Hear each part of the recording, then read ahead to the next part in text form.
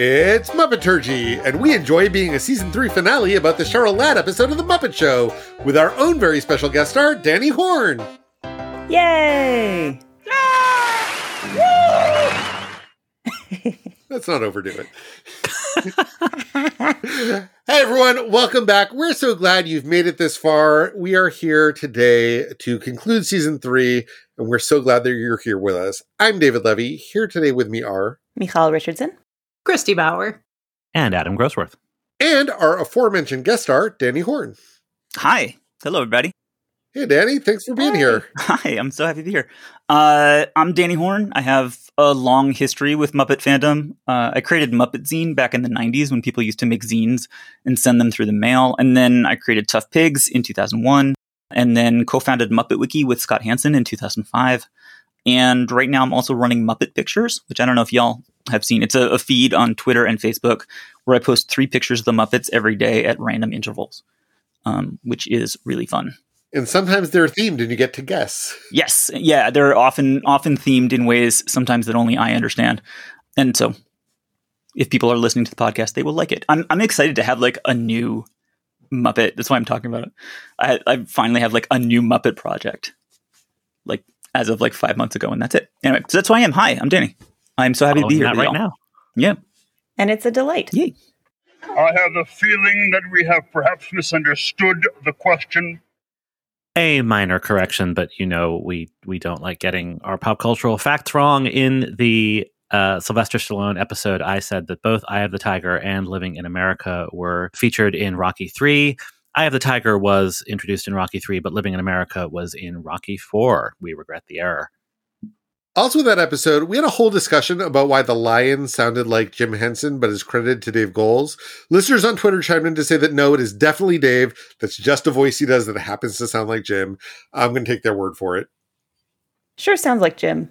So I have a fun addition. Fun, but sort of bittersweet addition. So since we last recorded, Muppet Show guest star Raquel Welch passed away, which is very sad. But in the various tributes that appeared to her online, on Bob Mackey's Instagram, he talked about her cave woman dress in the Muppet Show episode when she did Baby It's Me, and it was one of his, which we didn't know, and which we thought was very cool. That is very cool. Once you know, it seems very obvious. Right, of course. But yeah, very cool. Once you know that Bob Mackey has an Instagram. Also that. Makes you want to drop everything. Here is a Muppet News Flash. We are here this week to talk about Season 3, Episode 24 of The Muppet Show. It was produced the week of May 9th, 1978. That may confuse you if you've been paying attention. This is the same date, according to Muppet Wiki, as the Helen Reddy episode that we talked about way back in October. So we have somehow time traveled, and the last episode in the production order was made at the same time as the 13th episode in the production order. In production documents, the episode is referred to as 324 and as episode 72, but it was recorded the same week as Helen Reddy in episode 313. And my people checked. It's in Henson's Red Book, like on the site, that they were working with Cheryl Ladd this week.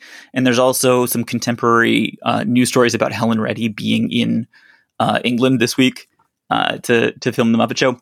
We don't actually know why this is listed as 324. Both in those production documents and then kind of ever since in the running order that Henson says is official. After that week in May, there was a production break so that they could film the Muppet movie from May to November. And then when they came back in November, they shot Harry Belafonte in episode 314. I have a guess about this, which is that maybe they were planning for Cheryl Ladd to film the last episode of the season, so it was 324.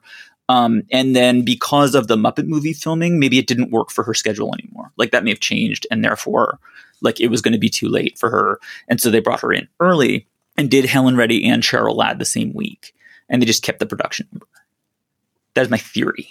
Yeah, that would make sense. From Muppet Wiki, it's a little weird that I'm about to read this with you here, Danny, because it's possible that you wrote it. But the numbers ascribed to the episodes originate with their production code. Numbers were assigned according to factors outside of the dates in which each episode entered production, and the production of many episodes would overlap with the crew filming material for 2 separate episodes concurrently. In some cases, episodes were recorded out of their original production sequence due to the availability of the guest stars or other factors.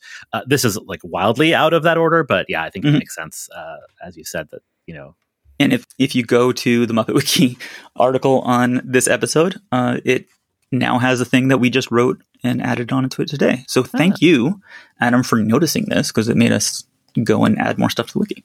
You are welcome. Yeah. At the Museum of the Moving Image here in New York, there is a list of the season 1 production sheet with a bunch of information on it.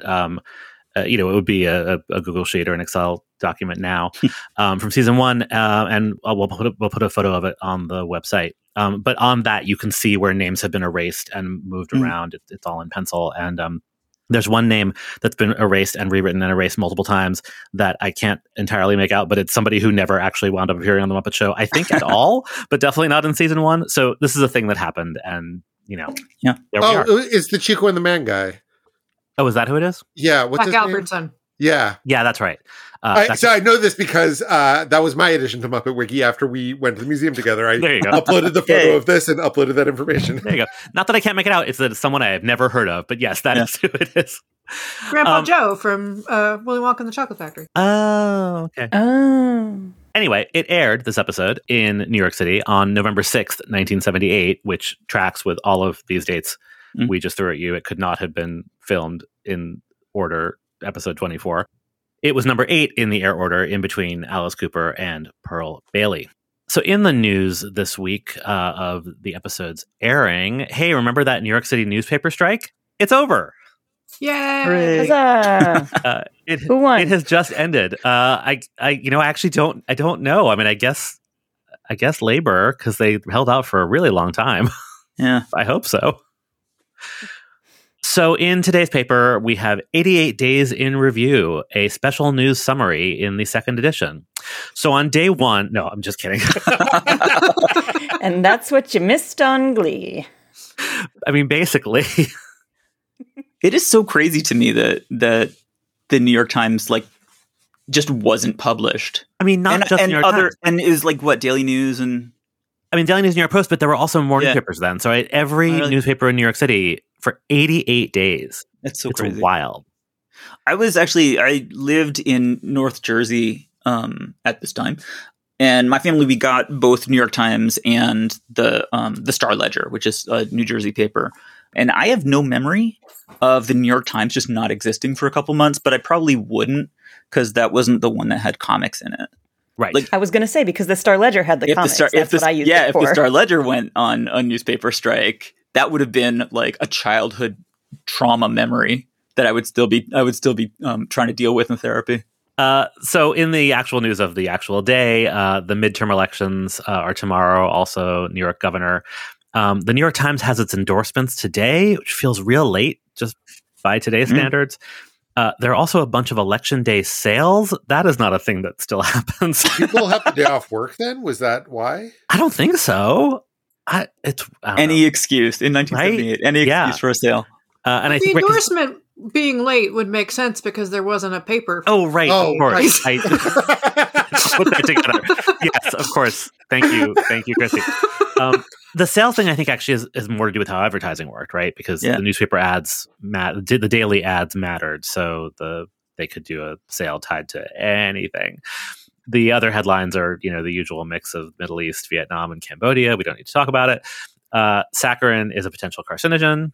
This is so funny to me that this comes out in 1978 because this knowledge did not stop my mother, who was a cancer survivor, from continuing to make Sweet and Low, which is saccharin, a cornerstone of our family diet for at least another decade or two. Well, it's still only potential. And I read the article. This is still the very beginning of this news. But yeah, a decade or two does feel a little long. But this is sort of the beginning of the shift from being a Sweet and Low society to an equal society, yes, and the shift from Tab to Diet Coke. So it's very important. It is. R.I.P. Tab, though. Yeah. A bunch of ads are playing catch up, which, you said that's what you missed on Glee, but it is weird. I understand the newspapers were not around, but the stores were still open. Television and radio still existed. It's everybody was living in a cave during the strike. There is literally an ad that says, here's what you've missed in the last 12 weeks at Sam Goody. Well, that is fantastic. For theater fans, we always hear about these shows that should have been hits but ended up flopping because no one got to hear about them because they opened during a newspaper strike and there was no review, and so no one got to go see Leslie Ann Warren and Drat the Cat. Yeah. But like, I get that, but like the idea that you wouldn't buy a record? But if you didn't know it was coming out. Not everyone is like us who went to the record store every week to see what was in the new releases. Well, and this would be that like was an optimistic reaching out specifically to the people who use the newspaper as their way of catching up with popular music. I just feel like over the course of 12 weeks, you would have found another you would find a solution to this problem. Yeah. The Sanity ad is particularly great for our purposes because it's an amazing snapshot of the last 12 weeks in 1978 pop culture, and obviously it will be on the website. It was a good time. Yeah.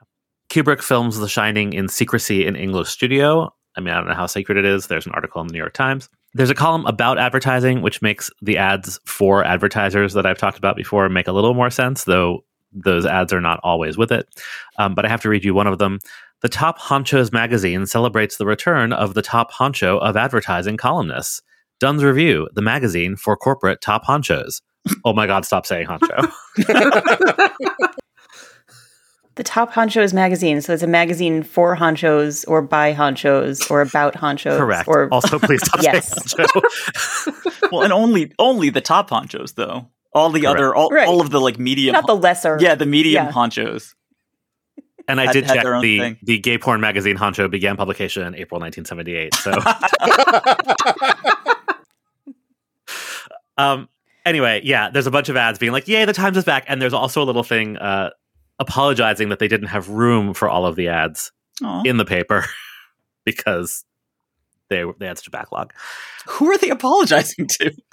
I'm sorry. I guess the advertisers? I don't know. Maybe it wasn't an apology, but just stating that there would be more ads later. Don't worry. That's just wild, you guys. Okay, so the number one song on the Cashbox Pop charts is Hot Child in the City. We've gone back to November 1978. Does anybody want to guess what the number one album was? Is it Grease? It's Grease. It's The Word. Nice. Still The Word, or Back to Being The Word. On television, In Search of the Great Lakes Triangle. I watched it. I learned that 1/3 of all unsolved American air and sea disasters take place in the Great Lakes Triangle. Huh. Did they find it? I mean, yeah, it's an area of the Great Lakes they knew We where it know. It wasn't a secret. Just making a whole episode in search of it. I just hope they got Yeah, they did. and got out again. Do you remember what a big deal the Bermuda Triangle was when we were kids? That was I feel like we heard about it all the time. I was so scared of it. When I eventually went to Bermuda, I was like, "Oh my God, am I ever coming back?" Yeah. Do people still Like the worry equivalent about of it? quicksand. Yeah. Great question. Yeah, did all the quicksand move to the Bermuda Triangle? That was the real problem. Over on CBS, we have WKRP in Cincinnati. People, which we've discussed before, they've fully given up. There's no blurb. There's no description. I couldn't even find one. They're just not even trying anymore. MASH. On One Day at a Time, an unmarried classmate of Barbara's unexpectedly arrives at the Romano household with a baby. Scandal. And Lou Grant.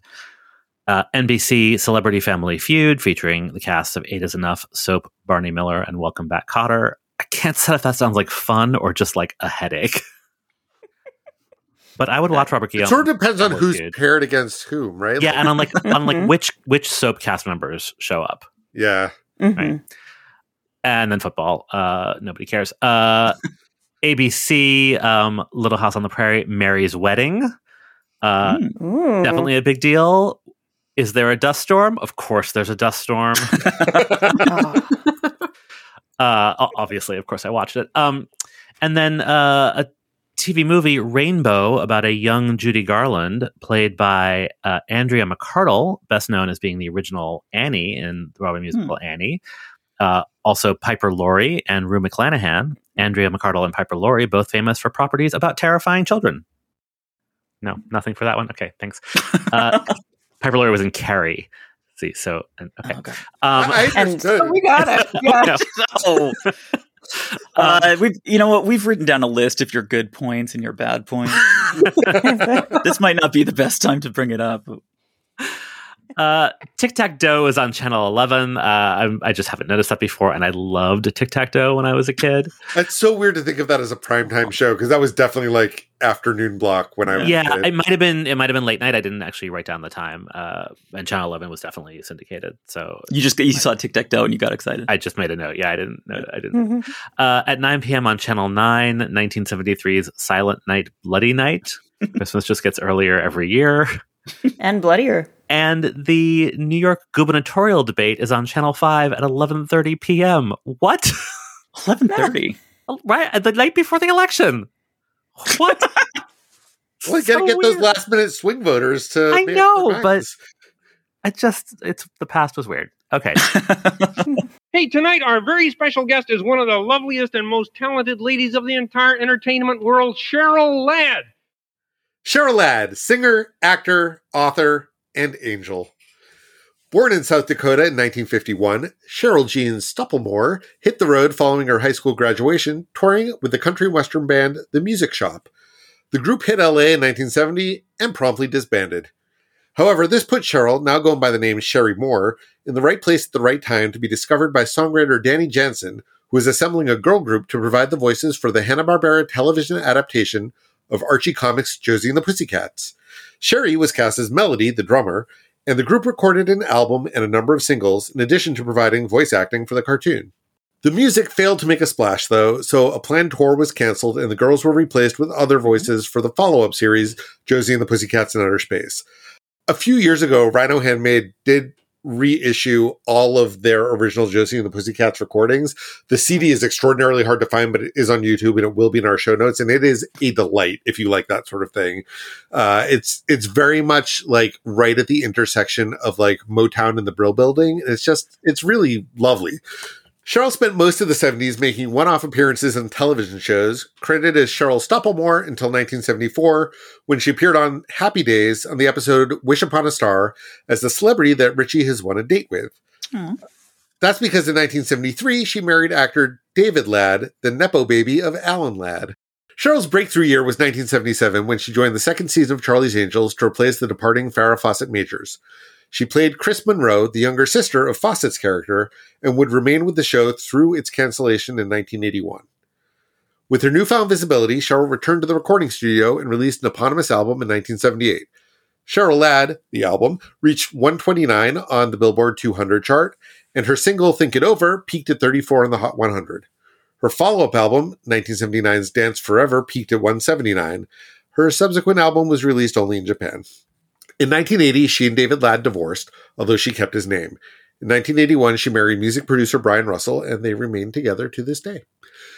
In the 80s and beyond, Cheryl largely acted in films and TV movies, although she was the lead on the TV show One West Waikiki in the mid-90s, and she had a recurring role as James Caan's wife on the show Las Vegas. I mentioned up top that she's an author. She wrote a children's book in 1996 and a quasi-memoir that's mostly about golf in 2005. Relevant to our interests, Cheryl hit Broadway in the 2000 revival of Annie Get Your Gun, taking over the role from Bernadette Peters prior to Reba McEntire's sensational run on the show. I think Reba McEntire did such a tremendous job with it that we sort of forget that Cheryl did it before her. She's still around. In 2021, she was in the musical film A Cowgirl Song, and she was on Dancing with the Stars last year, although not for very long. That's what I have about Cheryl Ladd. Does anyone have Cheryl Ladd memories they'd like to share? I remember like the interesting thing that was happening with Cheryl Ladd and with Charlie's Angels was that there was this phenomenon called jiggle television, which is actually like a phrase that an executive at NBC coined to make fun of what was happening at ABC. Was like jiggle television was this phrase that described like a show that would have beautiful women in loose clothing so that you would like, they'd run around, you'd see their breasts jiggle and their buttocks jiggle. And so the shows that I've seen, you know, Charlie's Angels really was like the number one jiggle television show. And then Three's Company and Wonder Woman also were considered that. And then eventually Muppets Tonight. And Muppets Tonight. So Charlie's Angels was like this weird mix of like crime fighting action show and a show about like famously gorgeous women not wearing bras, fighting crime. And it's like this weird duality that I think is kind of incorporated into the Muppet Show episode. Like I heard your episode about Raquel Welch a little while ago, and it's kind of similar. Like mid 1970s American public consciousness kind of like working out the question, what are women for? Like women, like why do we have them, and what are they like? That's what we were doing in the mid 70s. Was just what like if they were working, pigs. Yeah, just like working that out as what if they fought crime? What if they, yeah, and I feel like that was definitely kind of at the heart of Charlie's Angels, and I think becomes part of the Muppet Show as well. I know we're not a Charlie's Angels podcast, but I had no associations with Cheryl Ladd before this week as we've been preparing. So now that I've watched a little bit of Charlie's Angels, I'm more confused about what it was than before I watched it. Yes. Because it's, at least in all the episodes that I watched, they go undercover to solve whatever case they're solving. They have to go and be in a beauty pageant or ice skate or learn to be stewardesses. Or a backer's audition for a Broadway musical, which is the only episode of it that I've seen, and it's a cocktail waitress. And you don't I've never understand? seen it at all, but my pitch for it, if I had to pitch it based on just cultural knowledge, is Mission Impossible meets The Love Boat. Oh, there is in fact a crossover episode, two-parter, where they go on the Love Boat. See? I learned today. Of course. And in all the episodes that you've all seen, did they always use their real, or the characters' real names when they're supposedly undercover? Mm-hmm. They're like, this is beauty pageant contestant Chris, who, like, if there was Google, then somebody could just find out that she's. I think possibly the people making the show thought that the audience was not smart enough to be able to like track them if they put on different names. I mean, I didn't end up learning their individual names. I know that Cheryl Ladd was Chris. Yeah, I'm like 2 years too young for Charlie's Angels, but I too watched a few episodes this week, and what? It's good stuff, right? Yeah, I mean it is. It's like campy, and I mean they're all three of them. So I did grow up watching Scarecrow and Mrs. King, so I have like a lot of affection for Kate Jackson. Yeah, and then Cheryl Ladd and the other one are great. Like they're so. Thank you. They're so charming, and both that and I watched some Wonder Woman for another recent episode, and what surprised me about both of them is like how dull they are. Like with like these really great performances at their center, or I shouldn't say great performances, but like charismatic performers at their center is what I should say. And yes, quite a lot of boobs, of revealing costumes, but like the pacing of this time period was something different. Yeah. But they're so charming that it didn't not make me want to watch more episodes and root for them, because they're all so delightful. I mean, Kate Jackson was clearly like too good for Charlie's Angels. Yes, and she's playing that. I feel like in every minute, she's like, "Look, I'm a way better actress than I should be." Where Cheryl Ladd is exactly the right amount of good for Charlie's Angels. No, yeah, you're totally right. Well, I think this Muppet Show episode, this might be a good segue, maybe shows that she's a little better than she needs to be. Oh, are we talking about the Muppet Show? I mean, eventually. There's no rush. Exciting. Oh, yeah. Yeah, we'll get there. Why don't you get me started? Christy, what'd you think of the episode? So I went into this with no Cheryl Ladd associations at all, other than knowing that she was on Charlie's Angels. If anything, like I had seen that one episode of Charlie's Angels where they're undercover at a workshop for a musical because somebody was like, "This is extremely up your alley." But like, if anything, I have like less than zero associations, because one of my favorite Mystery Science Theater episodes of all time is the movie Angel's Revenge, which was knockoff Charlie's Angels. Ooh. I recommend it heartily. Oh, way worse. Yeah. It's way worse, but hilarious, because it's all a bunch of pretty women that you've never seen, and a bunch of really famous dudes like Jack Palance and Jim Backus and Pat Buttram. Like it's wild. Anyway, on a bad day. Yeah. All of them on a bad day. Yeah. But this episode of The Muppet Show, which is the thing we were actually talking about, is delightful. You know, I think the season is ending with more of a whimper than a bang. Like, it's very gentle, but I had a good time. David? Yeah, I also had less of an association with Cheryl Ladd than I maybe thought I did. Looking at her credits, Josie and the Pussycats is really the only thing I had previous experience with. So I didn't know what to expect, and I came away not really having a sense of her at all. Like, she does nothing wrong. Like, I think she's perfectly fine, but she doesn't leave an impression.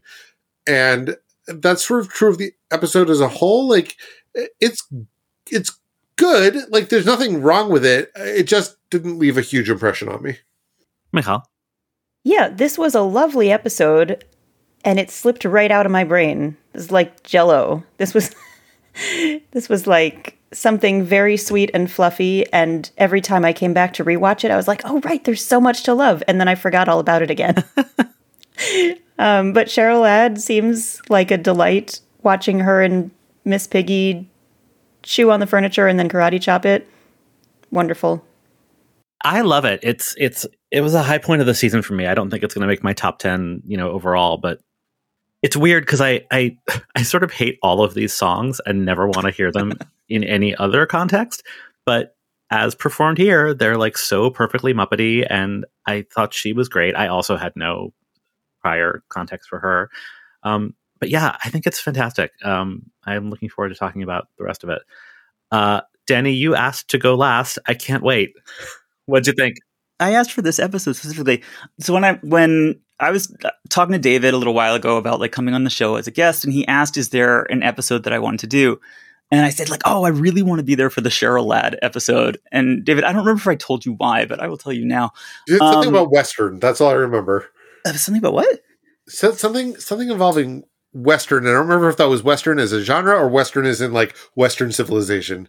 Must have been civilization. All right, so here's my explanation. Is like when I was in college, like stepping back in time for a minute for me, when I was in college, I majored in post-structuralist literary theory, which is basically a 4-year degree in impenetrable Discordian trickster jargon, where I learned how to deconstruct rhetorical structures and like break down unstated oppositional relationships to absent signifiers. Like, it's basically a secret code that was developed. So you're a hit at parties. Yeah, developed by people who read a lot of books that makes you sound smart, even if you're talking complete nonsense, which is how I still use it today.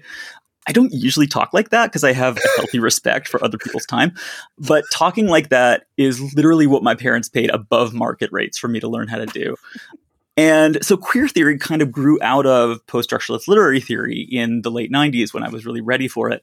So I was reading a lot of like queer readings of television shows and fictional characters. And so when I started talking to Muppet fans on the internet in the late 90s, I was delighted to discover that there was a disproportionately high number of queer people in Muppet fandom, which I think is probably still true today. So I had a lot of fun flirting with dudes. And then I also had a bunch of like post-structuralist thoughts about it.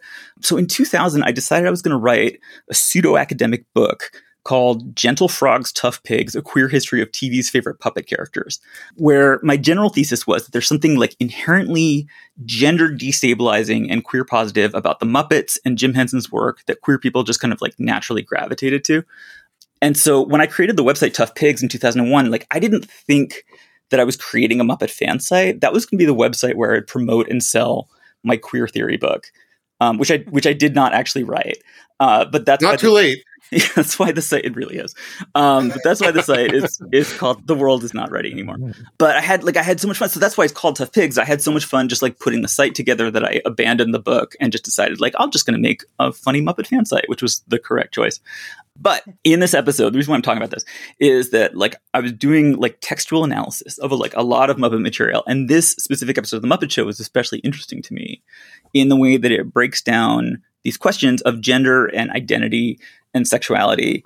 So I'm excited today because I finally get to talk about how interesting this episode is in terms of queer theory, which I'm hoping that's okay. Like I clearly did not ask permission for this, okay. But you have listened. You have listened to the podcast, so yes, that is what I want to do. Excellent. Well, let's get into it. Yeah, we better. Cheryl Ladd, 20 seconds to curtain, Miss Ladd. Oh, thank you, Scooter. I just can't seem to get my costume off. Off? You're supposed to put it on. I know, but first he takes it off, and then I'll... So, yep, Cheryl Ladd can't seem to get her costume off of Lunch Encounter Monster, who I guess is wearing a dress. I didn't even catch what the costume was. I was trying to figure it out. I think it is the top, like the vest part of her big parade number. Oh. Yeah, it's like black and white, kind of checked. But like clearly not. It's like the same fabric, but clearly not the same. They're not the same size. Actual thing. They're not, yeah. But this, like, it starts right from the jump with this, like, male-coded monster wearing the female guest star's dress. And kind of like Raquel Welch, like, earlier in the season, like, Cheryl Ladd was specifically known as a sex symbol and a jiggle television star.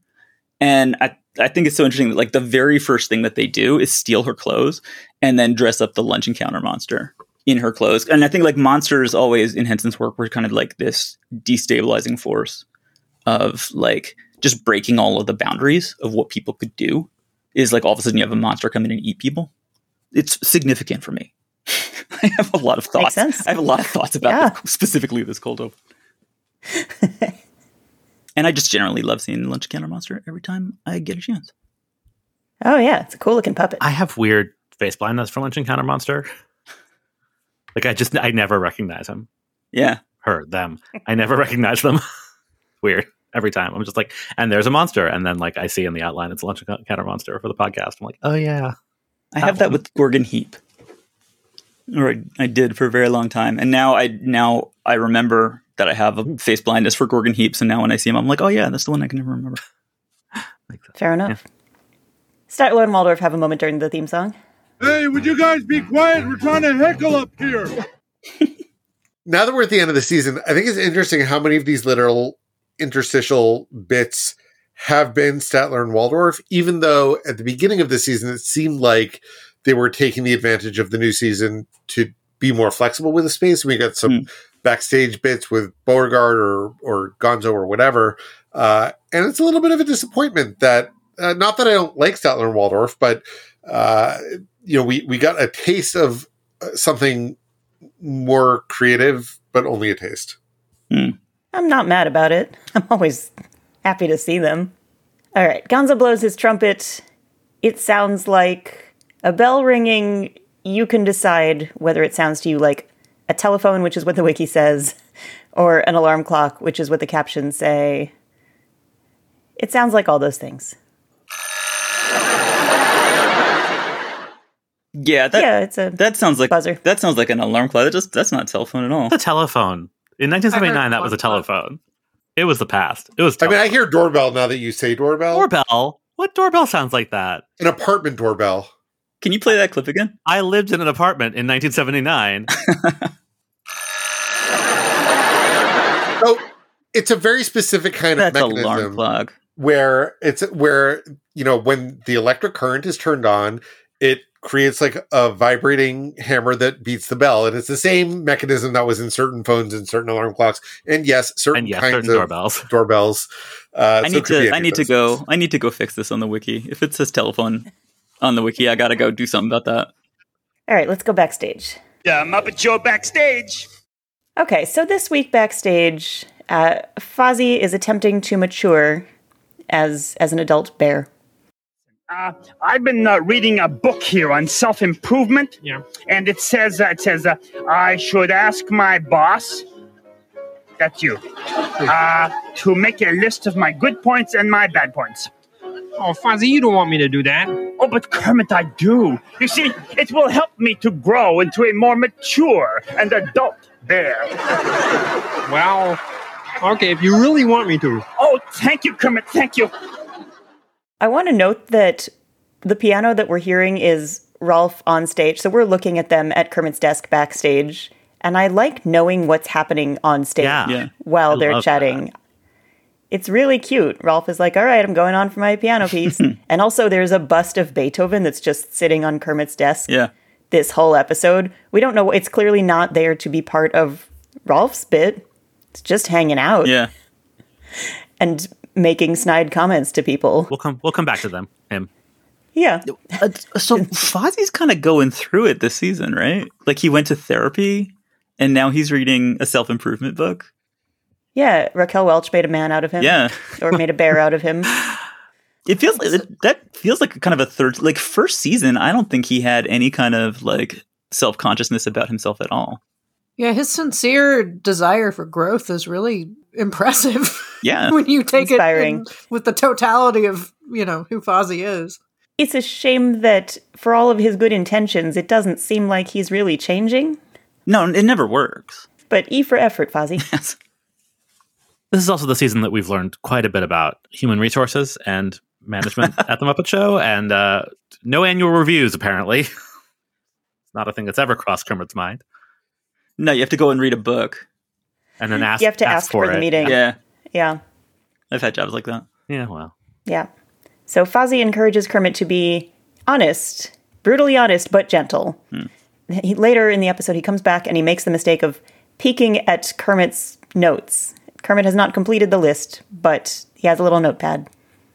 Oh, no. I'm not that. Kermit, look at this. Look. I don't believe this. Okay, sometimes I may be a little... Oh, Kermit, not this. Fozzie, I think I better explain. No, Kermit, it's okay. It's okay. I can understand how you might think that I have these bad points. Oh, well, actually, that list is your good points. Oh. Also, when he says, look at this, he's showing the list to the bust of Beethoven. Yes. Like, you'll never believe this. It's so cute. And every time he walks by the bust of Beethoven, and every time he walks by him, he's like, oh, excuse me. Just talks to the bust of Beethoven. It's really cute. And if you wanted to make a similar list, you could do it in your very own Muppeturgy brand notebook. Available now, Muppeturgy.com/store. Ooh, which one would you get if it's to write down the good and bad points of your direct reports? Well, in fact, I already do that in one that says, what, and get out of show business? Perfect, yeah. To any of my direct reports who are listening, I don't actually do that in that notebook, although I do have that notebook.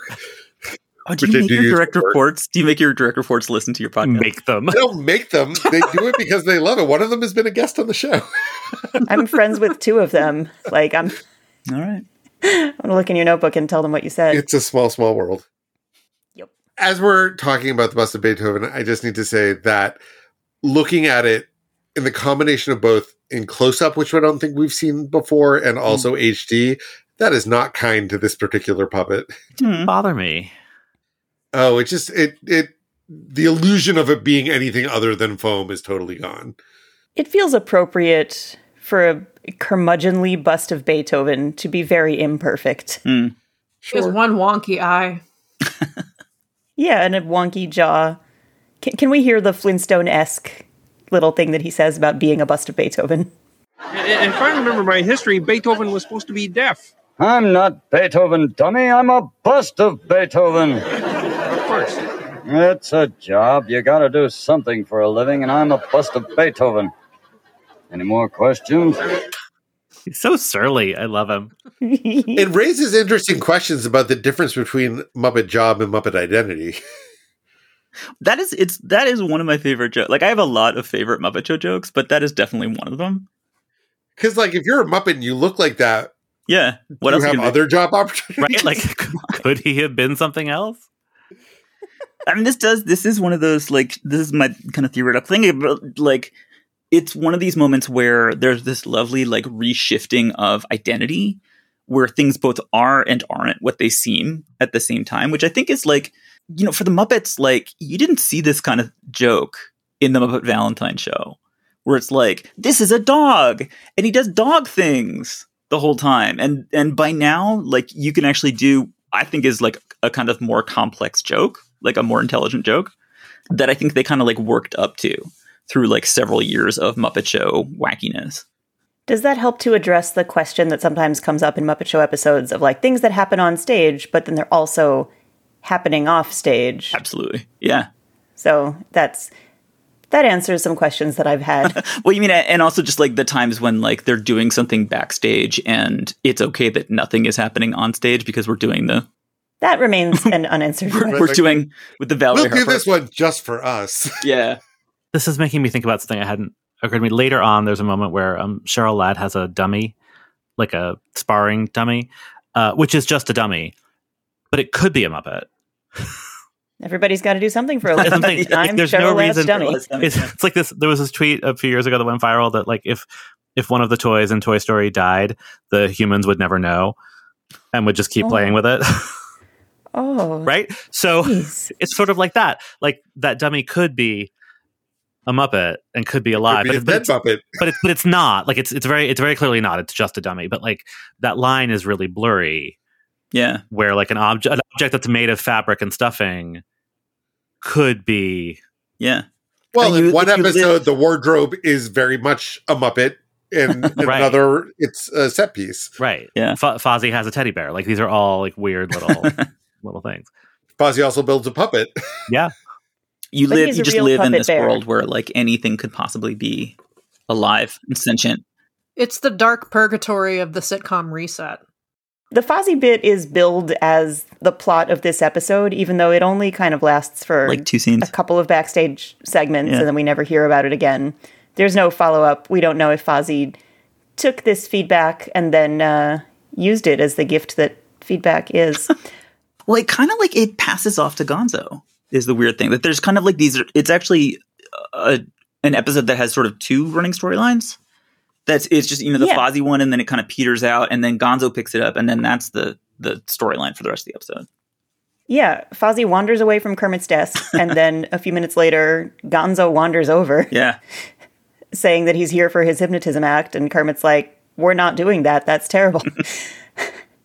But yeah, this is also happening backstage this week. Gonzo has a brood of chickens under his sway. They are literally swaying. They're hypnotized, they have teeny tiny pupils, they're swaying back and forth as Gonzo kind of conducts them and tells them what to do. Hypnotized chickens? Yes, they're in my power. Gonzo, I don't believe this. Oh, sure. See, I hypnotize them and then I can get them to do anything I want. All of my sexual assault red flags went up at this scene with the sight of a flock of hypnotized chickens enthrall the Gonzo on a set that is lit with bisexual lighting.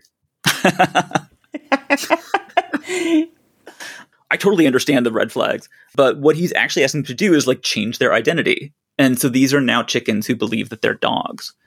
And it feels like this, like my whole kind of theory about this is that the Muppets kind of open up this space, as Gonzo always does, for like other modes of identity and ways of being in the world.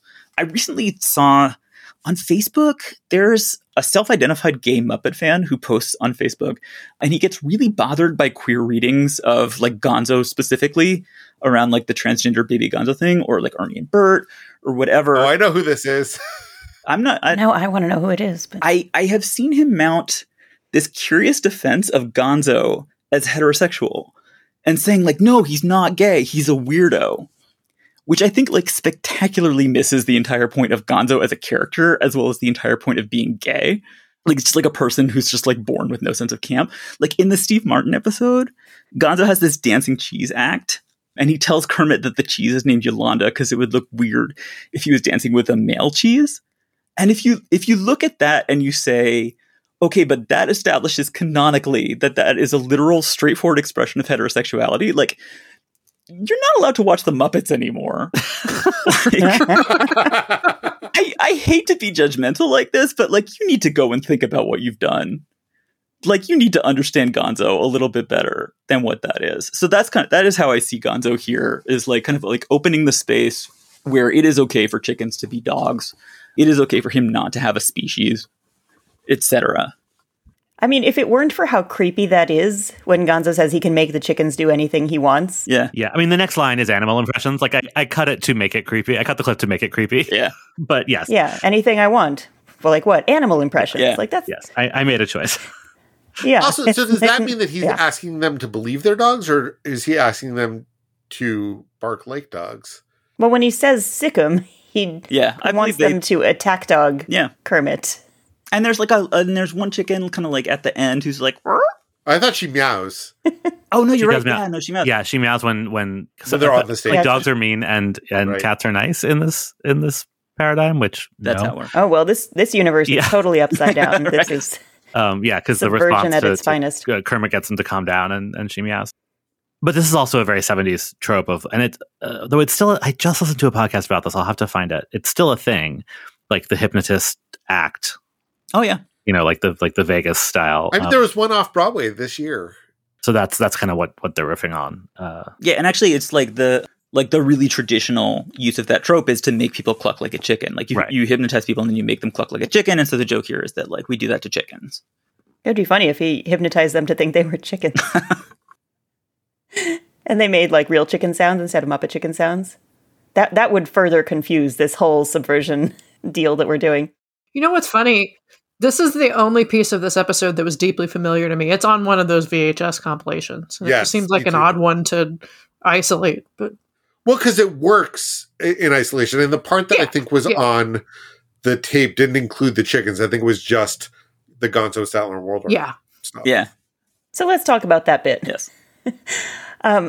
Gonzo does manage to make it on stage for his hypnotism act. It requires a volunteer, and Gonzo gets no takers. You'll live to regret this. We intend to. I just don't understand you people. Immortality is up for grabs. But you don't deserve it. No, but you do. What a terrific idea. I'll hypnotize myself. I'll go down in history. So Gonzo proceeds to whip out a very snazzy little hand mirror. It's really cute. He hypnotizes himself, which enables him to march over to this 5,000-pound weight that's dangling from the ceiling. He says, release the ropes, and the rope just slides down so you can sort of see that the weight is balanced on Gonzo's little finger. And then he snaps, which is the cue for his hypnosis to end. He comes out of it, and then he gets squashed down under this gigantic weight. So he's this tiny little nub of a Gonzo on the floor, and he just wisecracks from the floor for the rest of the episode. Super cute. It's cute, disturbing, and cute. Yeah. All the things. Yeah. In the way that Gonzo should always be. Yeah. I mean, he's alive. He seems fine. He's just flat. He's been through worse. Yeah. He's gone from the purple tuxedo to this, like, similarly purple, but more, like, lavender and shiny tuxedo. I don't know if they built this for this episode because they had something matching that they could squish. I don't know. It's nice. It is nice. There's a couple really nice bits of puppetry in this that I noticed. When the weight is released, Gonzo's holding it up with his arm, but it's being held by a rope. And so when the rope is released, he just he shakes his arm just the tiniest bit, sort of to indicate that the weight has shifted, which is so subtle and so good. And then when he snaps his fingers, obviously he can't snap his fingers, but he moves his arm in this way, and there's a sound effect, obviously, but it's just like subtle, and like they didn't need to do that, but it sells it really nicely. And when he's squished, they do that thing we've seen before where he's having a conversation with Kermit. And they're two totally different shots. They're cutting from Kermit at his desk, looking down to Gonzo elsewhere on the floor. But it's, the editing is really nice, and it just sells the height and the illusion really well. I just love when they do stuff like that. They also make really great use out of Gonzo's eyelid mechanism for this. When he hypnotizes himself, and he says, let your mind go blank, and his eyelids go really wide. And then he says, your eyes are getting heavy, and they get heavy. And then he does this little zombie march when he walks over to the weight as though he's hypnotized. It's all very cute and really nicely done. You believe that he is both the hypnotized and the hypnotizer. Dave Goles, good at his job. Yeah. Hey, Kermit! It went terrific! He says it went terrific, but I know how he really feels. How's that? About so high. As long as we're backstage, I just want to point out my favorite Muppet of the day. We sometimes hear this off-screen stagehand when Kermit is trying to make an intro, and I love this voice. I love this character, even though I've never met him. But right now it's time for our closing number. Are we ready back there? Who wants to know? I do. Oh, yeah. Sorry, boss. You've never met Cookie Monster? I don't think I've met Cookie Monster.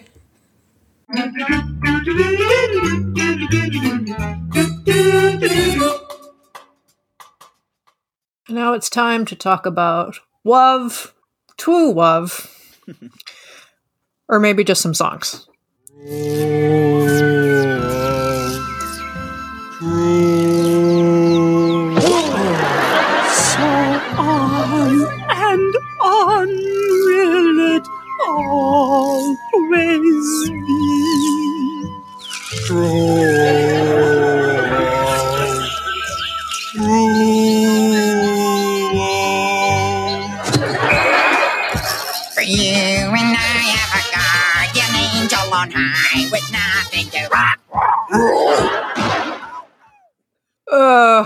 That sped up thing makes me laugh every single time. So this is a song called True Love. It is a Cole Porter song from 1956. It was written for the movie High Society, in which it is sung by Bing Crosby. Man, there must have been like mega Bing Crosby fans in the Muppet writers' room. I think it's just that Bing Crosby was such an omnipresent part of American culture for the first half of the 20th century. I guess, but they tend to go pretty deep into the well. Anyway, Bing Crosby and... Should have stayed deep in the well.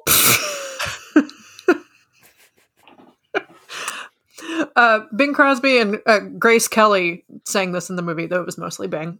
And it was number 3 on Billboard's most played by disc jockeys chart in 1956. And that was one of the 3 charts that were the precursors that got folded into the Hot 100, which started in 1958. The other 2 were most played in jukeboxes and bestsellers in stores. So this song was Cole Porter's last big hit, or at least I would consider that. That depends on your feelings about the song Come to the Supermarket.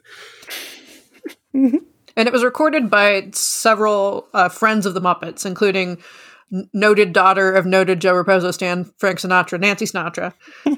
And Elton John recorded it in, I believe, the late 90s, early 2000s, as a duet with Kiki Dee. And also, I found out that Elvis did this, which shocked me. He did? I had no idea that Elvis recorded any Cole Porter. Yeah. I was surprised to find out this was Cole Porter, because I was sure this was some Moist FM nonsense. Instead of some Cole Porter nonsense. I mean, but it is also Cole a song Porter. that sounds like a yawn. Like, it just... Yeah. It's so... I mean, they are openly making fun of the song. They are, yes. I just expect better of Cole Porter, I guess. And this is not good. So should we explain what we're looking at? I suppose. Yes. It's Miss Piggy and Link Hogthrob kind of dressed for the jungle. Link is wearing a loincloth, but also a leisure 70s shirt over the... He seems to have shaved his chest since we saw him last. No, there is a big tuft of blonde hair. Is there? Sticking out. Yeah, believe me, as our resident Link Hogthrob chest hair expert. Enthusiast. But it does seem like there's less of it than we have seen in other previous Link chest hair experiences. Yeah, it's a Tarzan, right? He's Tarzan and Jane, but he is wearing a shirt. It's weird. Yeah. That's the thing that I thought was really funny, that like the thing about Tarzan is that he wears that little loincloth, but then he has like the body that you see. And so I just thought it was really funny that like they just decided that Link was not, he was not going to do that. I wonder if that's just because if you show too much of Link's body, he stops. He looks like a puppet. Yeah. Yeah, like then there's a question of like, does he have nipples? How many nipples does he have? He's a pig. Is it like a whole series of nipples? Like, better to just show, a little bit of chest. This is why pigs don't get big roles in superhero blockbusters these days. I also love that even the jungle Piggy has her lavender gloves on. Yeah. Yeah, she's prepared for all eventualities. We should probably say that part where the song like speeds up and turns into like a little razzle dazzle, that is not in the original arrangement of this song. What? And it is so out of left field here. Like, there's no real reason for it. None of it makes sense. Like, would you rather just watch Piggy and Link do their Moist FM thing? No, but I just don't understand like the story that this sketch is telling. Like, they're in love on a honeymoon in the jungle. Yeah. And then eventually the jungle animals, there are just too many of them and they get in their way and Piggy's feeling crowded. That is the ultimate story. But like, why in the middle? Okay, I got this. Don't worry about it. Okay. I'm coming in with my post-structuralism again. You're going to swing in Tarzan style. Yeah, a little bit. Like, at this point, do I have to explain like the queer reading of this as like a performance of heteronormativity? No, I think that's pretty clear. I mean, that's just Link at all times. Yeah, obviously. That's exactly. That's like they're singing this super sappy song that is clearly not supposed to be like taken as, for one thing, just because this is a weird thing that we know that like, no, Piggy has a different person that she's in love with. But also just like in general that Miss Piggy is like the most famous long form drag performance in history. And you mean like, Frank Oz or Piggy herself? Miss Piggy, yeah. And because Frank Oz, and then it's not like when Frank Oz stopped it, there started to be a female performer that would it kind of would ruin like the whole thing of what she is, which is a drag character, who is, I think you can see all of the Miss Piggy and Kermit dynamic over several years as being essentially the story of like a drag queen like wearing down the resistance of a heterosexual dude until he like gets to the point where he's okay and wants to marry her. And so like that's what's going on, I think, in the song, is that this is actually like it's a parody of a love story, of like a love song with this song that's super boring. And then here's this like drag character, and Link is basically like a drag character for masculinity as well. Just like obviously like trying to present as the most masculine guy, which then, underneath, not even very far underneath, that we know that he's just kind of like a big sop. And so I think like the jungle animals are coming in. It's just like, we are tired of these people. Like, it's a boring song. These are, if we were supposed to take these people at all seriously, these would be incredibly boring people. And so it's just like the jungle just intrudes and kind of says, no, this is not okay. We can't have this on television right now. I guess that is a helpful response to my discomfort with seeing Piggy and Link together. Because it's not just that, I would rather see her doing a number with Kermit. It's more that this is never gonna happen. So, if you're saying that it's a mockery and a performance, then that is what I feel. Yeah, that's a good framing. I'll buy it. I like them together in like the Muppet Show meta plot, Piggy and Link, which we haven't seen a ton of yet, right? But like in addition to what Danny is saying, that they're like, because Kermit is not on stage very much, right? So, right, the Piggy and Link are the performers who are meant to be together on stage. But we know that they hate each other, or we know that she hates him at least, right? We see that in not meant to be in the world of Pigs in Space, where like they're coworkers who like in the world of the Muppet Show banter and dislike each other. Yeah, in the world of the Muppet Show, they are coworkers, and they make She's logical the leading sense. lady, and he's the leading man. Yeah, I mean, he's not really the leading man, but like they make logical sense as performers who would be paired together often, and whenever they are, it's a disaster. In no small part because she loathes him, and I like that as a running plot that mostly so far has played out in Pigs in Space. But I don't object to seeing it here, and I would like to see it maybe with a better song next time. But I think it's a good joke for me. I don't really get tired of it. Me Waldorf, you Statler. No, you Waldorf, me sick. That was the best they could do. I know, really. Yeah. So for something completely different, Cheryl Ladd and the Clodhoppers take us to New Orleans. Make room, give me some air. I got some rhythm to spare. We'll all swing high, swing low. Everybody's rocking to and fro. It ain't fast or slow, but all that. So this is a delightful little ditty called South Rampart Street Parade. And I went down a bit of a rabbit hole with this because the music is by Bob Haggart and Ray Boddick, which are names that if you're really, really paying close attention to our show, you'll remember because they wrote Big Noise from Winnetka, which we heard a while back. But the lyrics are by Steve Allen, and Steve Allen was a fixture of 50s, 60s, 70s TV. And he was born in 1921, and the song was from 1937. So I'm assuming that he added these lyrics a lot later. The original version was by Bob Crosby and his orchestra, and it was an instrumental. And it's worth looking up. It slaps hard. Bob Crosby, brother of Bing Crosby, right? I believe so. Yeah. Just to tie that back in. Another Crosby. Too many Crosbys on the dance floor. Too many Crosbys.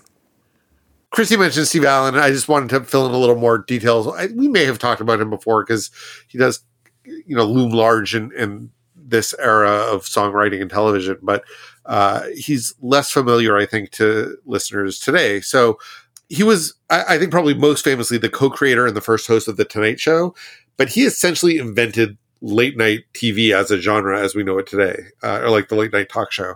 But as a songwriter, he also wrote The Standard, This Could Be the Start of Something Big, and the theme for Picnic, and a whole bunch of other songs that have persisted over the years. And also I found out that he was the creator of that show, Meeting of the Minds, that we talked about earlier this season, which is the one that had actors as various historical figures appearing together on a panel format talk show on PBS. I don't remember when that came up, but... as historical figures? Yes. Yeah, it was real weird. Oh, that sounds fantastic. I never knew about that. We can thank Steve Allen for that. Thanks, Steve Allen. I know Steve Allen primarily as a fixture on mid-century panel game shows. Well, and he also has... That tracks. He's important to the whole story of Jim Henson. Because that was their first big break. That Henson was on... they were doing like Sam and Friends on WRC, like local programming in Washington, D.C. And then Steve Allen heard about it, and I think, and saw them. And then brought like Henson and the Muppets to come and do some stuff on The Tonight Show. And that was like their first big national break. He was, I think, like a big supporter of Henson. So Rampart Street is a street in New Orleans, as you probably could have guessed from the Dixielandness of it all. Yeah, and Cheryl Ladd is dressed pretty much in a costume almost identical to Sylvester Stallone's Bird in a Gilded Cage costume. Oh, he is, yeah. You think they recycled the sleeve garters? The sleeve garters, yeah. Now that I know what they're called. So I didn't know this song prior to hearing it here, but get big Cy Coleman vibes from it, and not just because it's staged like a Bob Fosse number. I mean, it's staged like a very specific... I have ripped off a Bob Fosse number from Sweet Charity. Step for step, Norman Mean. Yeah. Aww. I mean, I loved it. But yeah, it's really got Sweet Charity written all over it. I kind of want to do a side-by-side comparison, and I might later look for it in the show notes. I also might not, so don't look that hard. I mean, do you think that it was actually like an inspiration? It has to be. I mean, that opening opening pose when the curtain opens is. Oh yeah, okay. Like, it's also not like that's a super unique thing, but I also think at this moment in time, the movie with the was bowler not that hat old. and the hand isolations, like it's very and like I'm a Brass Band is accompanied by a brass band, like it's this, but steal from the best. Yeah, and it's a ton of fun. I mean.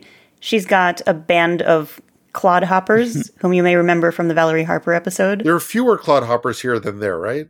I think so, and they're also really well used here. Like I didn't find them the least bit creepy in this context. Yeah, I need to put in a word for Timmy Monster. Please. Oh, yeah. We haven't mentioned him. I love him in this. I don't have like a thing, but like he's just so cute coming in, and so like Timmy Monster comes like. I think in the clip, it kind of ended with her going, "Rah!" Yeah, like, that was and his that's entrance. because, that's because like here comes this big, bizarre looking, like blue and green, shaggy monster with a bowler hat on, who like comes and dances with her and like actually does some steps, and like obviously, they're doing lifts. Yeah, he seems like a good dance partner. And like, so there's some things that he can't do. So there's like a couple of places where like the two of them have the same step, and then he kind of like holds while she does something complicated with her feet that like Timmy Monster clearly cannot do. But it's like up to that moment he could do it. And the thing that I really like is there's a couple of times during the number when Cheryl Ladd like looks at him and then does a take to the audience. And the first time she kind of gives him the hairy eyeball, and then she looks at the audience and kind of shakes her head. And then later in the song, he has like a little soft shoe moment. And she looks at him and then she does this take to the audience and she's like, well, okay, then I guess he's pretty good. Like, I just think that is this really fun little, like through line for the whole number is Timmy Monster kind of like proving himself as a dance partner. Such a cutie. It's really cute. Am I the only one who was getting Olivia Newton-John's Wednesday matinee alternate vibes from Cheryl Ladd? It's funny you say that because I listened to Cheryl's first album and my reaction was, oh, this is sort of Olivia Newton-John without that little extra something. So that is definitely part of her vibe. I mean, she's great in this number. She's very present and charismatic. And even though there are clodhoppers and Timmy Monster happening, like, you just want to look at her face. Yeah, she actually stands out. Yeah. So it's a good number. This week's UK spot is maybe my least favorite UK spot of all time. Really? Wowzers. Yeah. It's also not on Disney Plus, so there's Any Old Iron, and then there's Swarms. Right. So this is not on Disney Plus. It's on YouTube. You don't have to watch it, but if you want to, it'll be on our website. But you have to listen to a clip of it. You get Scooter in a really cute outfit. You do. I don't actually hate this, but here's a clip. There's a new sound, the newest sound around, the strangest sound that you have ever heard. Not like a wild boar or a jungle lion's roar. It isn't like the cry of any bird. But there's a new sound, it's deep down in the ground, and everyone who listens to it squirms because it's new sound. So deep down in the ground is the sound that's made by worms. There's a new sound.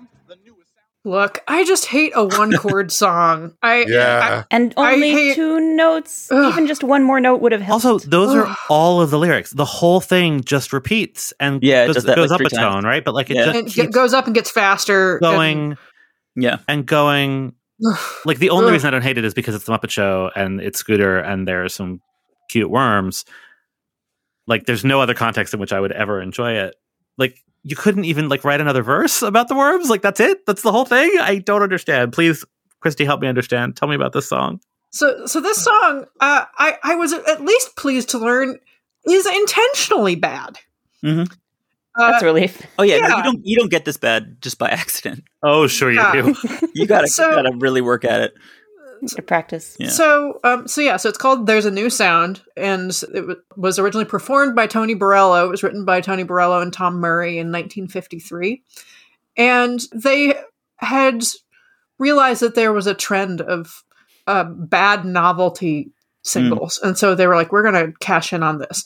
So it was the one and only single released by their label, Horrible Records. And the B-side of it was a song called Fish, recorded by Leona Anderson, who was a silent film actress who was having a career revival as the world's most horrible singer. Oh, dear. And she later put out an album called Music to Suffer By. I listened to a little bit of it. I mean... It was good. You do you. It's a lot. Did Tony Borello do anything else? He was a jazz pianist, I believe, is his primary career. Yeah. On the record label for the single, it's listed as vocal ? With monotone calliope. Oh my goodness. And I have to share this beautiful gem from the Wikipedia entry about this song. When Billboard magazine reviewed the single, it commented, "A weird one. The new sound is the sound made by worms. Strange sound effects go with nonsense lyric. It's a studied attempt to be as screwy as possible. Quien sabe?" For the flip side, Fish, Billboard's review was, same comment. In the version that's released digitally, there is a third track, which is called Rats in My Room, but I've not listened to it.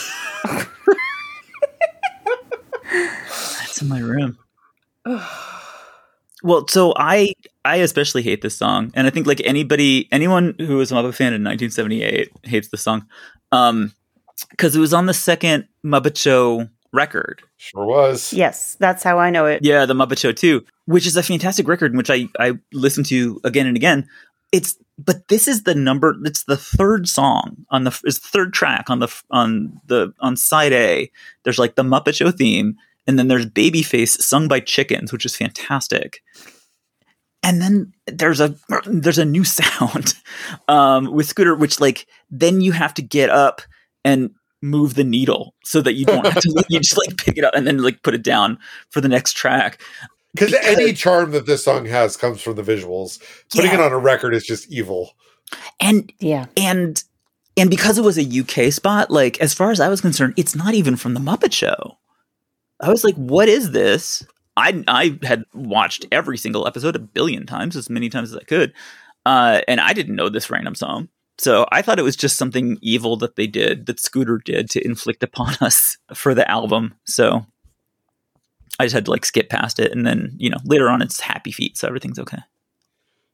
So this song sent me down a little bit of a rabbit hole of fact checking. So I would like to share some things that I've learned. First of all, lions do not live in jungles. There's no such thing as a jungle lion. According to BBC Earth, their habitats include scrubland, grasslands, savannas, and rocky hills, but not jungles. So these worms do not sound like a jungle lion's roar because nothing does. Correct. Second, earthworms do not actually make sounds, except for those produced by the movement of their bodies against the earth around them. However, according to Science magazine, sponge-dwelling worms may be one of the noisiest animals in the sea, and we'll include that article in the show notes. Yeah, thanks for not bringing a clip.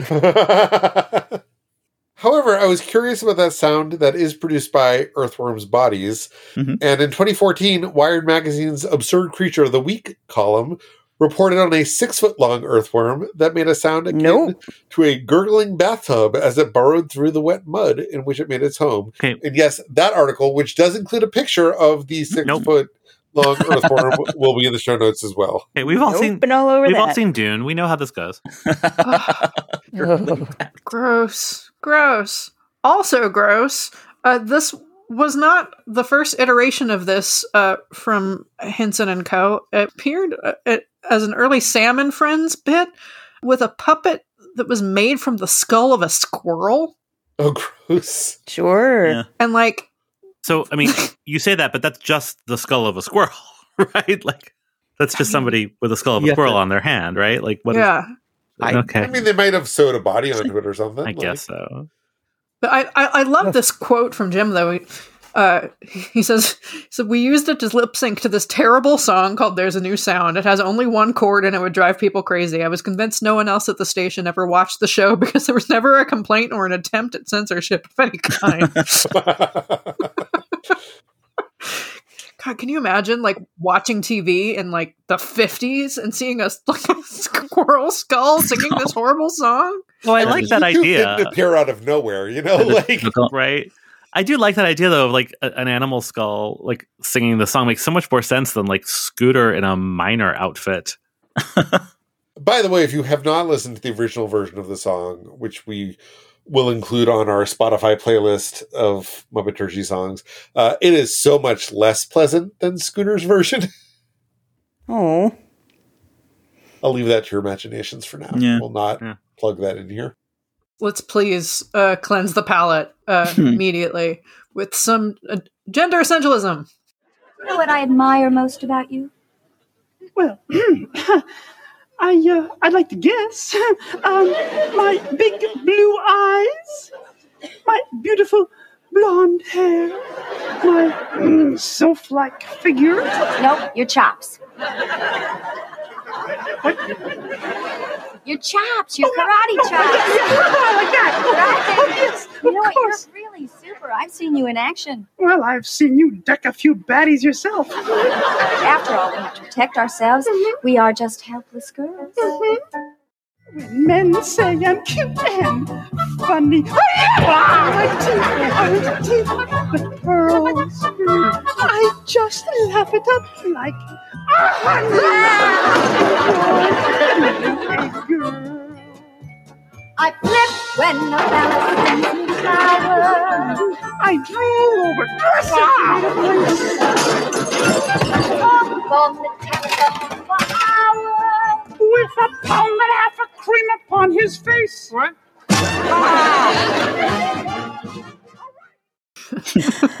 I love this so much. Yeah, this is my favorite bit in the entire episode.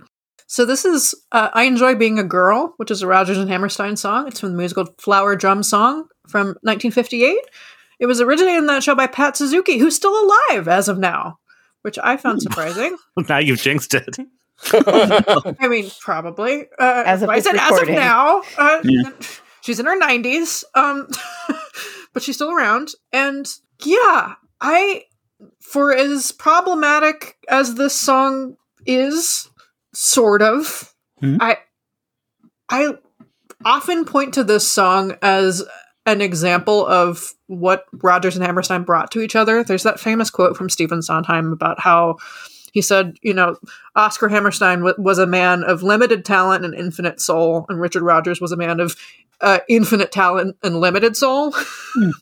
Yowza. Yeah, it's a harsh burn, but not inaccurate. But not inaccurate. And what the melody does to elevate these words, I think, is extraordinary. It's so catchy. It's been stuck in my head all day. So catchy. It's so problematic. Please stop. But it's catchy and it's propulsive and it's very assertive.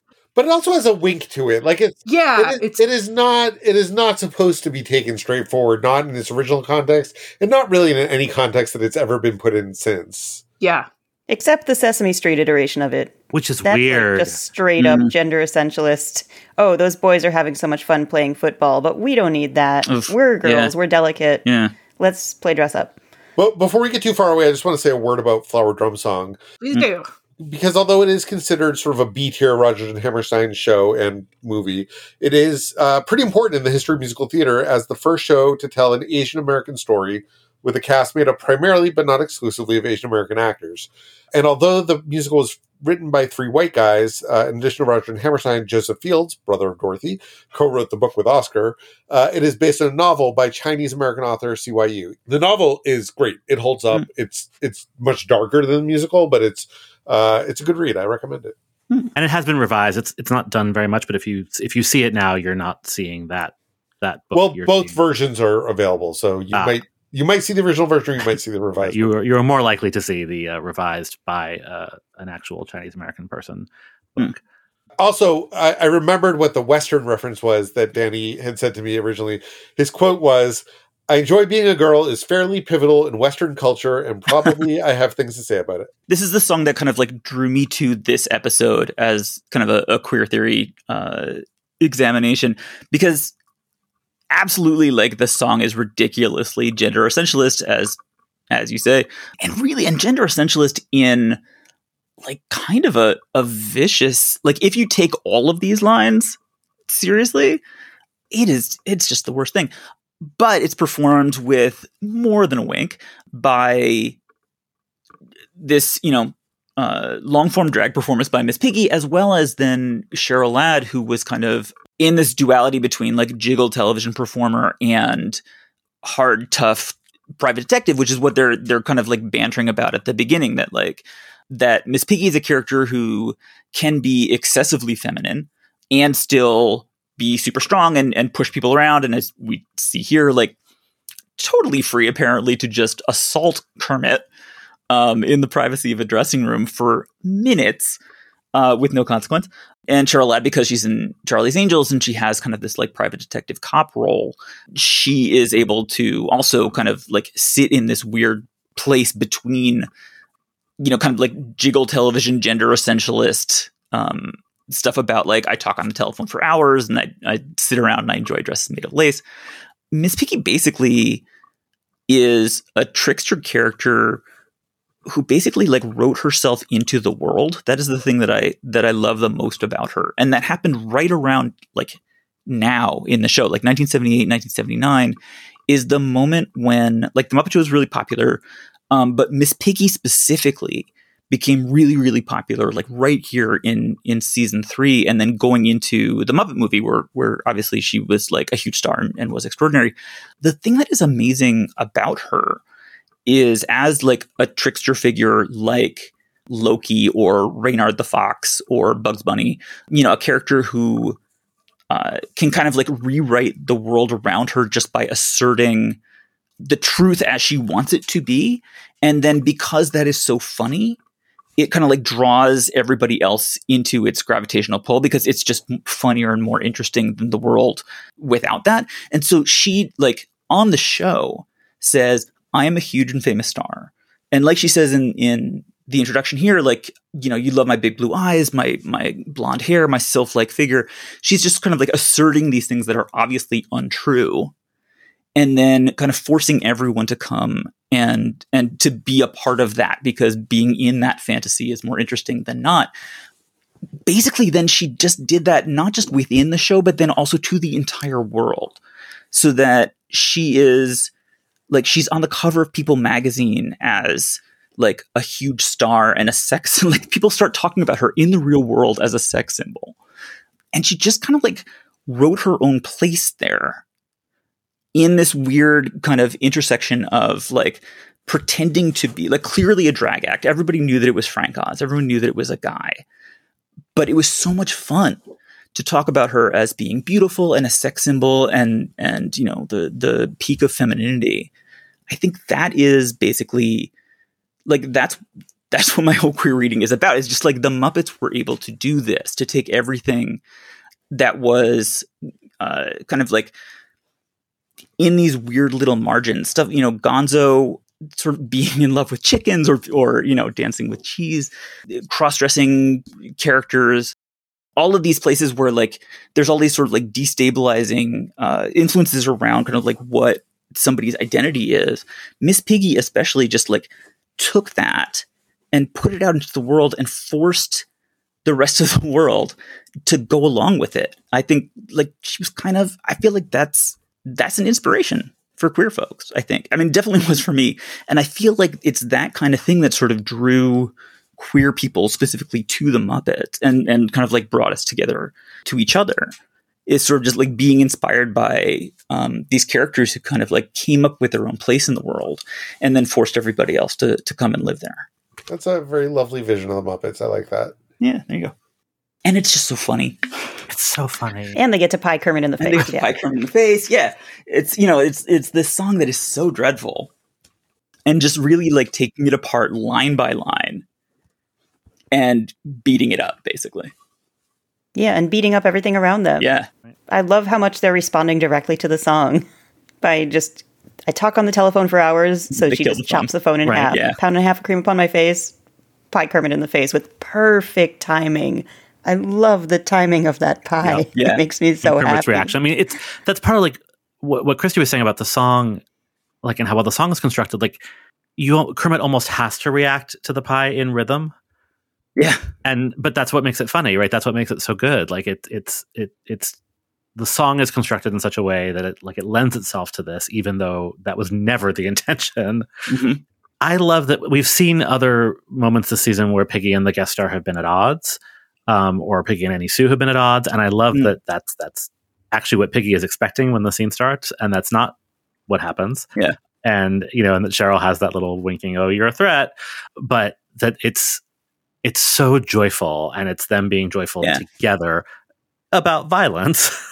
And, you know, poor Kermit, okay, but whatever. Like, it's so funny, and you can tell, like, in character they're having a good time.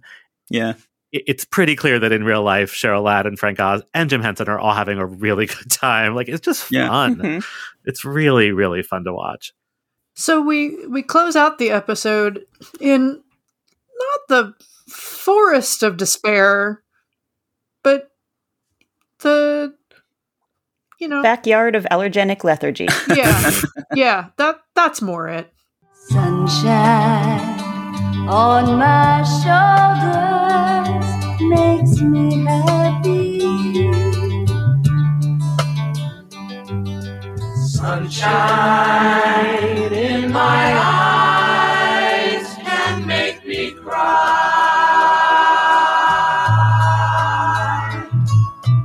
Sunshine on the water looks so lovely.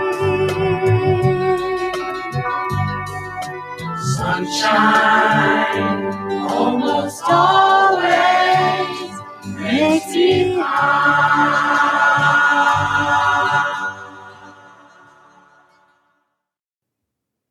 And this is where the episode loses me.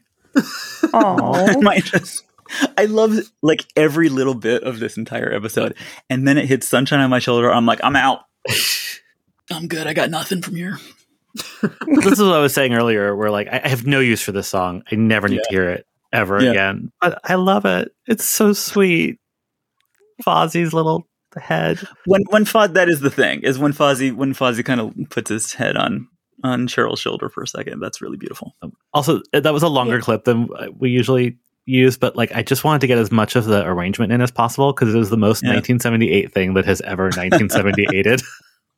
It really is. Yeah, this one I it was losing me, and then when the whole group came in harmony, suddenly I was like, "Why am I crying? What's happening?" Just it sneaks up on you. So let's talk about the song a little bit. This is "Sunshine on My Shoulders." It's a John Denver song.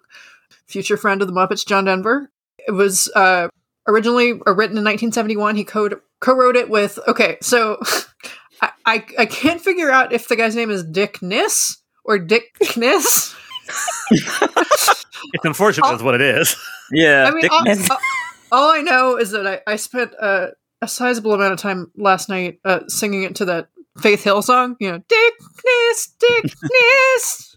Which one is it? Oh no! It is like if Knish and Kiss ran at each other from opposite directions. Then you get a Dickness. And yeah, he, by the way, he was the bassist with Peter, Paul, and Mary for like 5 decades, and is considered by their fans, and I think by them, as sort of like the 4th member of their band. Why isn't it Peter, Paul, and Mary? Peter, Paul, and Mary, and Dickness. I guess that kind of. I should say was. He passed away a few years ago. Respect. Mike Taylor was the other guy. Mike Taylor was a member of John Denver's band. He co-wrote Rocky Mountain High. Later, gave up music to become an archaeologist. Wow, props to him. Yeah, he discovered that his father had a diary leading to the location of the Holy Grail, and that happens sometimes. It does. Yeah, I've seen that documentary. Yeah. So Sunshine on My Shoulders was a big hit, but later it was released a couple years after it was released as an album track as a single in 1973. And in 1974, it hit number 1 on the Hot 100, Billboard's Adult Contemporary chart, and on Cashbox. Wowzers. Yeah. But how many times was it played on jukeboxes? I mean, it must have been a lot. God, I hope not very much. What a downer. Be a bar and hear this. All right, yeah. Night's picking up. I think with this song, John Denver single-handedly proved that moist music can transcend genre. Mm-hmm. That it's not just about adult contemporary, but it also can bleed into folk and country. Yeah, call this moist, but that's a topic for another podcast. Perhaps. Call Mark and Sarah for a ruling. Anyway, he'll be the guest star on the very next episode that we discuss at the start of season 4. Foreshadowing. Season 4 shadowing. This is a classic, guest star sings a song surrounded by the Muppets number. There is a weird moment where they're all looking up at her and then they all turn in unison to look at the camera. That read a certain way could actually be extremely creepy. Oh, you're there. Join us. I liked at the beginning, there's a very lovely subtle butterfly that flies around the bottom of the screen and then we don't see again, which reminds us how far we've come since Florence Henderson. I mentioned the moment where with Fozzie, Fozzie comes in and leans his head on her shoulder. Perhaps he is Sunshine. And he looks so sad. And there's just something about that puppet that I just love, that, right, it can look, waka waka, and also incredibly like soulful and sad and tired. And it's the same puppet. It's the same face. And, it's partly Frank Oz. It's partly the design of it. And I was especially taken by it in that moment. Well, he just got a list of his bad points. Exactly. No, I mean, it tracks what's happening in the He needs a shoulder to lean on. Actually, if this was like a season 4 episode, that probably would have been connected. Yeah. Where it becomes like absolutely part of the show, where you have to connect the backstage and the onstage. Scooter comes in, she gives him a little boop on the nose. He's had a rough day. He's covered in worms. There's all kinds of stuff going on. Everyone's had a tough time today. It is interesting that this ensemble of Muppets doesn't include any of the monsters, but does include 2 of the woodland creatures, which I feel like is a big change in season 3 from what we would have seen if this had been in an earlier season. It also means that in the final tableau, we have 3 Muppets standing next to each other who have 3 totally different, incompatible sets of eyes, which is just sort of weird and creepy. Yeah, gone are the days of the color-coordinated freckles. That's true. Mm. Never mind that jazz. Listen, Turkey. What? And get out of show business? One little bit of show business before we wrap this up. It's pigs in space. Dr. Strangepork has invented a pill that makes pigs invisible. Oh, I think it's peachy neat. And because this is 1978 or 79, I've already forgotten what time is, this leads to a war between the genders. Oh, the pills are beginning to wear off. Pills, wait a minute. Oh, I get it. Okay, how'd you like a taste of your own medicine?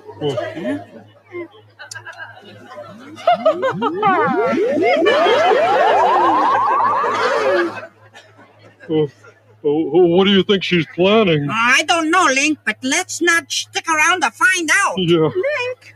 Huh? Too late. We found out. Yep, that's the whole thing. They just hit each other for no reason. I mean, Piggy has a reason. Link hit her first. It is a nice kind of rebuttal to the true love number earlier. You know, we talked about how, like, really they actually hate each other. And so this is now kind of later in the episode that actually gets acted out. The weird thing about this sketch really is that Miss Piggy doesn't need to take any pills and become invisible in order to beat the shit out of people. Just makes the whole thing more insidious if she's invisible. She could just do it. She just does it all the time. She could. I really love the idea that after the true love number, like, the curtain comes down and they just both resume kicking the shit out of each other. Yeah, definitely.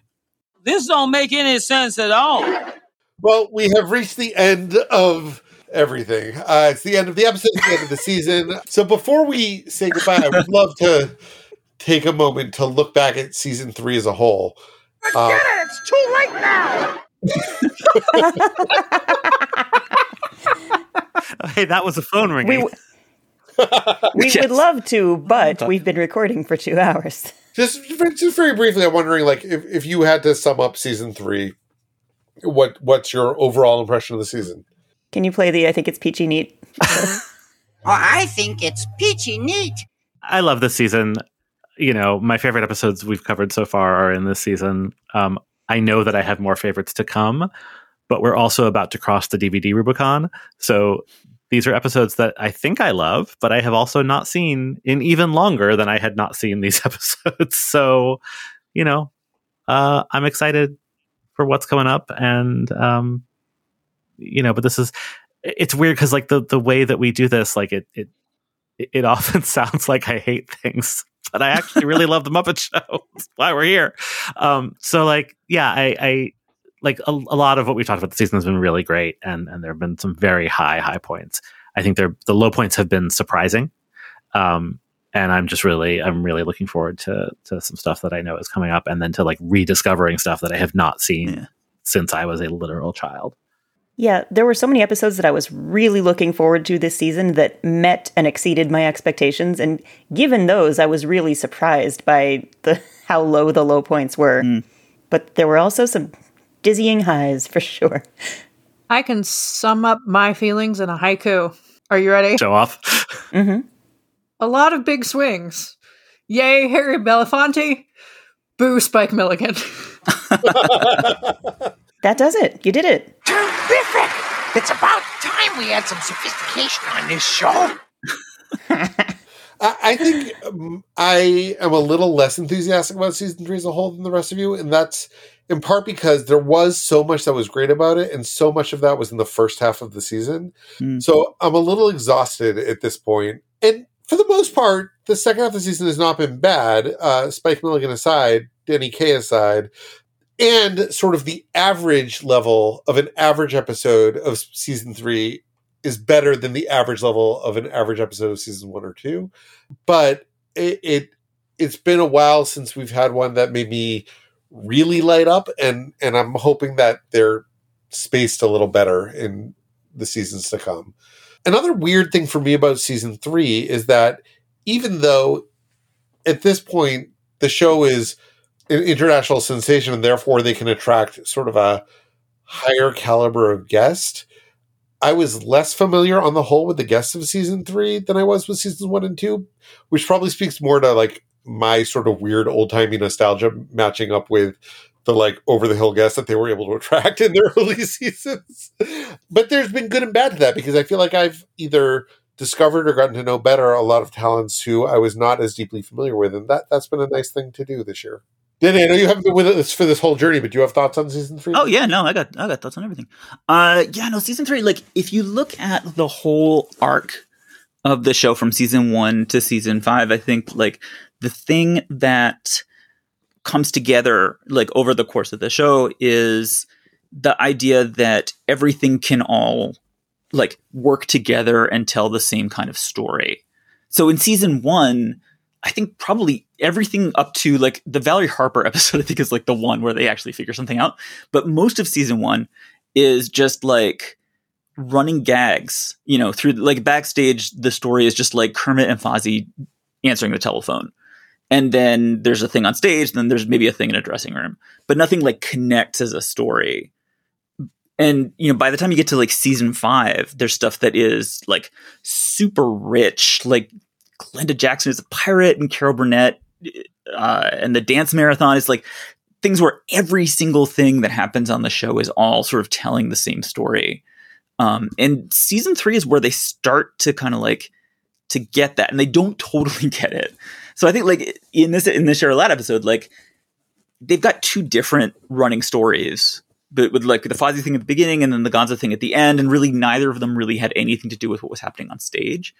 But they had what happened this year. It was like Pearl Bailey kind of like coming together. Actually, the Lynn Redgrave, which was like the last one that they filmed where they were doing a whole story of Robin Hood. Like that's really, really new for the show.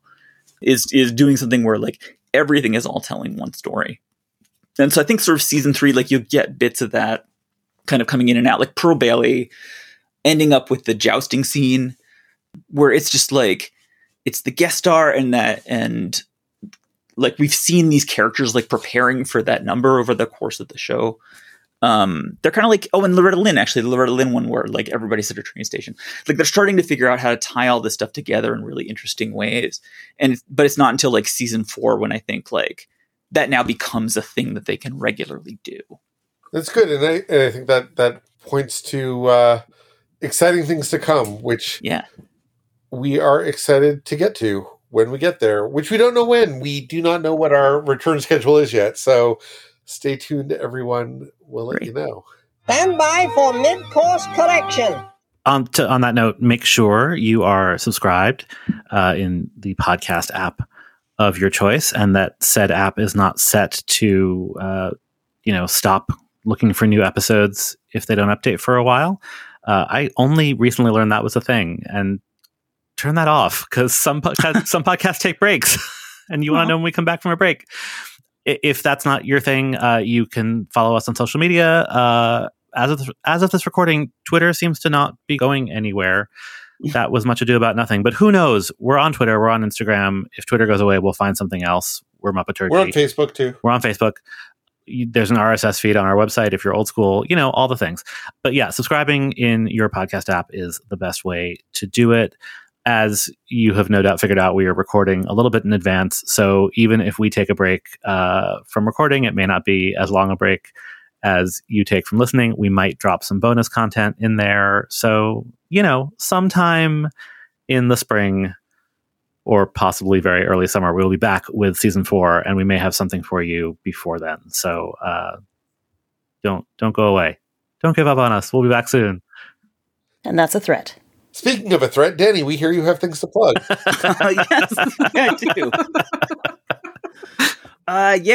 Every single person who listens to this should go and check out Muppet Pictures on Twitter and Facebook. Even if you don't use Twitter, like just bookmark it and come by every once in a while because it is delightful and it's just beautiful pictures of the Muppets all the time. So you'll like that. And also, my big project right now is called Superheroes Every Day. It's a comedy blog about the history of superhero movies, starting in 1978 with Superman the movie. And it's tracking how superhero blockbusters became the world's most efficient method of painlessly separating money from the public and then giving it to entirely the wrong people. It is super fun. Currently serving up hot takes on 1983's Superman 3. And I am planning to make a podcast, probably. So if you are listening to this in the future, people of the future, go and check out the Superheroes Everyday podcast. It's going to be really fun. It's superheroeseveryday.com and on Twitter and on Facebook, and come check it out. Oh, I'm really looking forward to the podcast because I love the blog, but I'm so far behind. And so I can be super far behind in another format as well. Yeah, that'll be fantastic. Excellent. Thanks so much for joining us. It has been a real thrill to have you here. Oh, from you too. Yeah, let's go while the going's good. Well, I'm glad something's good tonight. Thanks for listening to this episode of Muppeturgy. Join us in the future. The future. For season 4. You can find us on whatever social media still exists at that point at Muppeturgy or on the web at Muppeturgy.com. Our theme music was composed and performed by Christy Bauer. Our show logo was created by Todd Brian Backus, and this episode was edited by me, David Levy.